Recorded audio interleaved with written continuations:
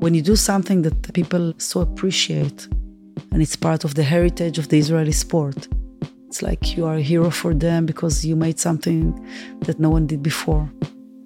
I'm Gil Galanos, and welcome to Storymark, a show about leaders, the moments that made them, and the mark they leave. On today's show, one of Israel's most successful athletes, Chairperson of the Olympic Committee of Israel, and a businesswoman, Yael Arad.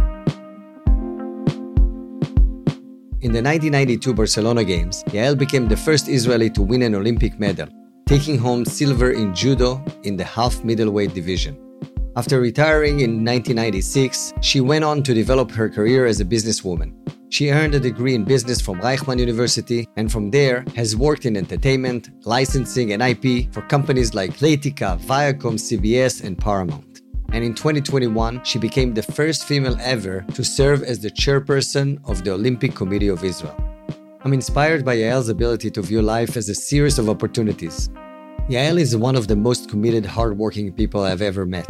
She is, of course, a national hero, but she also refuses to be placed in any specific box. Instead, she relies on her entrepreneurial spirit to guide her on the journey of life.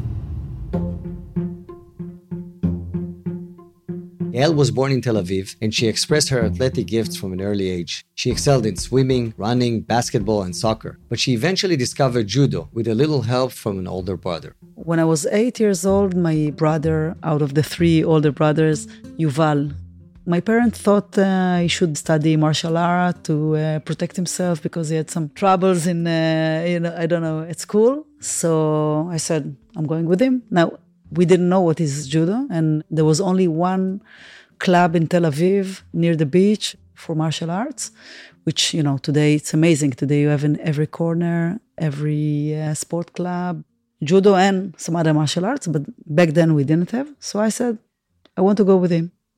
And there was, this kind of club with only, I think, 5 or 6 children, and the others were adults.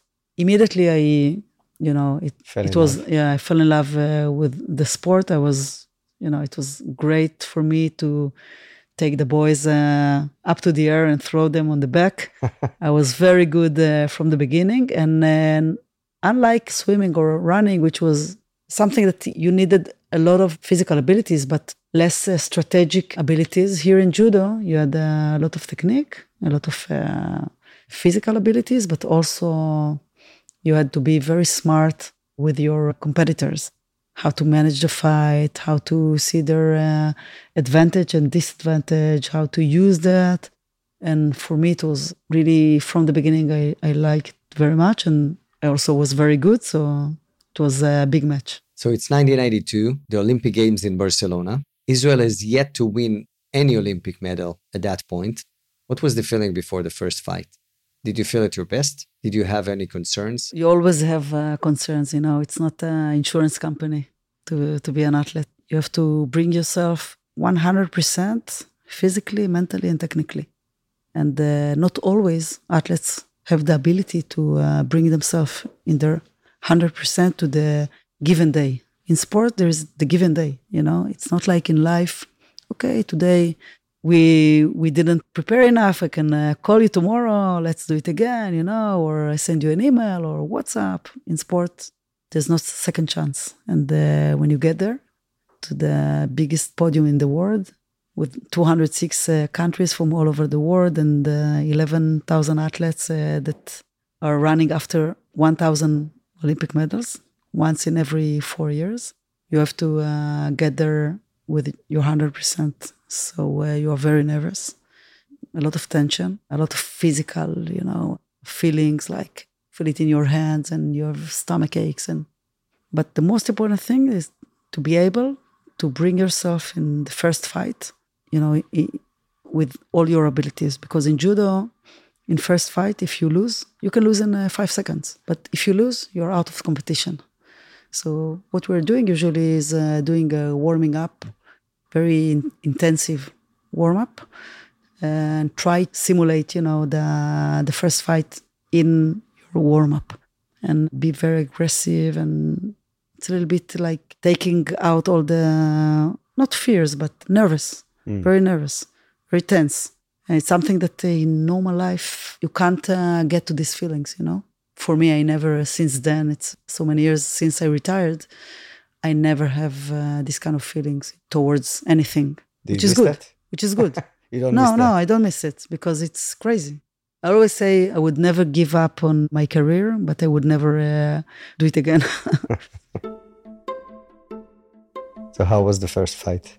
So once I got there, I won the first 2 fights very precisely. I won't say easily, but, I won there. It was a Czech girl and a Spanish girl, and I was much better. But the story of these Olympic Games was, the semifinal, which I went against the world champion, the German, Eickhoff, which was a very, very strong woman and a very strong judo woman, very aggressive.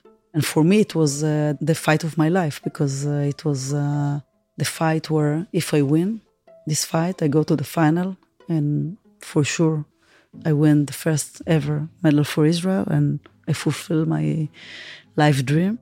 And that was the goal. Tell me a little bit about that fight. So when I went to this fight, first of all, I was in the warming up mat area. And when they call your name, for me, I'm young Yael from Tel Aviv going outside to the hall, 12,000 people in the crowd to do the fight of my life. And now I need to deliver. Eickhoff was a very strong competitor and she had one technique that she beat all her competitors. And I was training on this technique the whole year. If you want to win an Olympic medal, you have to beat the best athletes. So we were training and preparing ourselves to all the top in my category. But Eickhoff was special because we never fought together. When we started the fight, she actually tried to do another technique and she threw me with very low points, but it was, advantage for her. And when I stood up and went to the area where I have to start the fight again, I knew that I have to put her in this trap. I have to let her do her main technique. And then I did what we trained all this year and took my body down and hold her leg and then throw her to the same direction she tried to throw me. And then the referee, she gave Wazari. Wazari in judo is 7 points, which is very high point, but it's not the knockout, it's not the ippon. It means that the fight will continue. And then I will never forget the look in her eye. She went to her place, looking at me in this special look, that like she's saying to herself, I'm going to kill you now. It's like, I have another 2 minutes, I'm going to get you. So when the referee said to continue, she went forward. She just tried to do the same technique. And I was really, prepared. When she tried to do it, she tried to throw me just in the same manner she tried to do before. So I was very well prepared. And I, again, took my balance down and did the same technique that I threw her in the first place. And then I threw her again. And for judo players, you always look to the clock where you see, it shows that you won. So it's like you look there and you see the ISR in yellow blink and you know that you did it. And it's like seconds that from your head, it goes to your heart. I looked at my coach, all the Israelis that were there, maybe 200 Israelis, together with my brother Yuval, that we started together judo, with the Israeli flags and everybody is shouting and crying. And it was crazy. And then I started to jump. Just your heart can't take it, It's like you have to somehow take off all this energy that is in your body. So I started to jump like crazy and bow to, to the referees and to Eickhoff, and she was shocked. And then I went down to my coach and my team, and it was the first Olympic medal for Israel. So it was a big celebration. So what was next for you? What did you decide after, the big hype of the Olympics? Yeah, listen, it was like you become in one night Hollywood star, Actually, since then, my life, it's a crazy story because when you do something that people so appreciate and it's part of the heritage of the Israeli sport, It's like you are a hero for them because you made something that no one did before. So I decided that I go to another cycle, Olympic cycle. I became European champion, second in the world. I won, I think I stood on every podium in my career, in all tournaments, competitions, everywhere. In 96, after my back injury, I struggled to get to Atlanta. I was 29 years old. I became their fifth, which was 1 centimeter from another medal, but I lost in the last fight. I decided in advance that this will be my last competition and just retired, very happy from a great career. And I made this transition and just went to a business career. What was the attraction for you to go to business? Since I was 8, I was in judo. I was in the sport ecosystem. It's not a reason for me to do it until I will be 80, I wanted to build myself from scratch in another field to see that I can do some other things, Did you try starting things on your own? I know you ended up working for a media company. Started to work in merchandise and the license. After 10 years, where I had the best school of business in this company.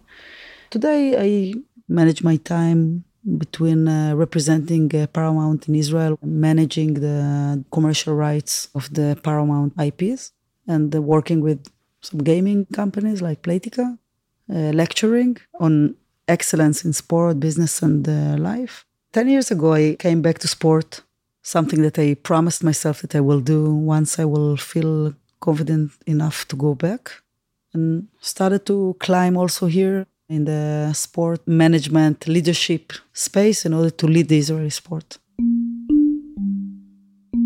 What was the motivation for you behind this move to get involved in the Olympic Committee or in general in sports in Israel? I promised myself that once I will gain abilities in management and once I will be independent financially, I will come back in order to influence on the vision, on the management in the Israeli Olympic sport. And that's what I did. I went back. It's, of course, everything is volunteer. And I came back and started to learn the ecosystem from this angle of management. I started to be involved more and more in all angles of this ecosystem.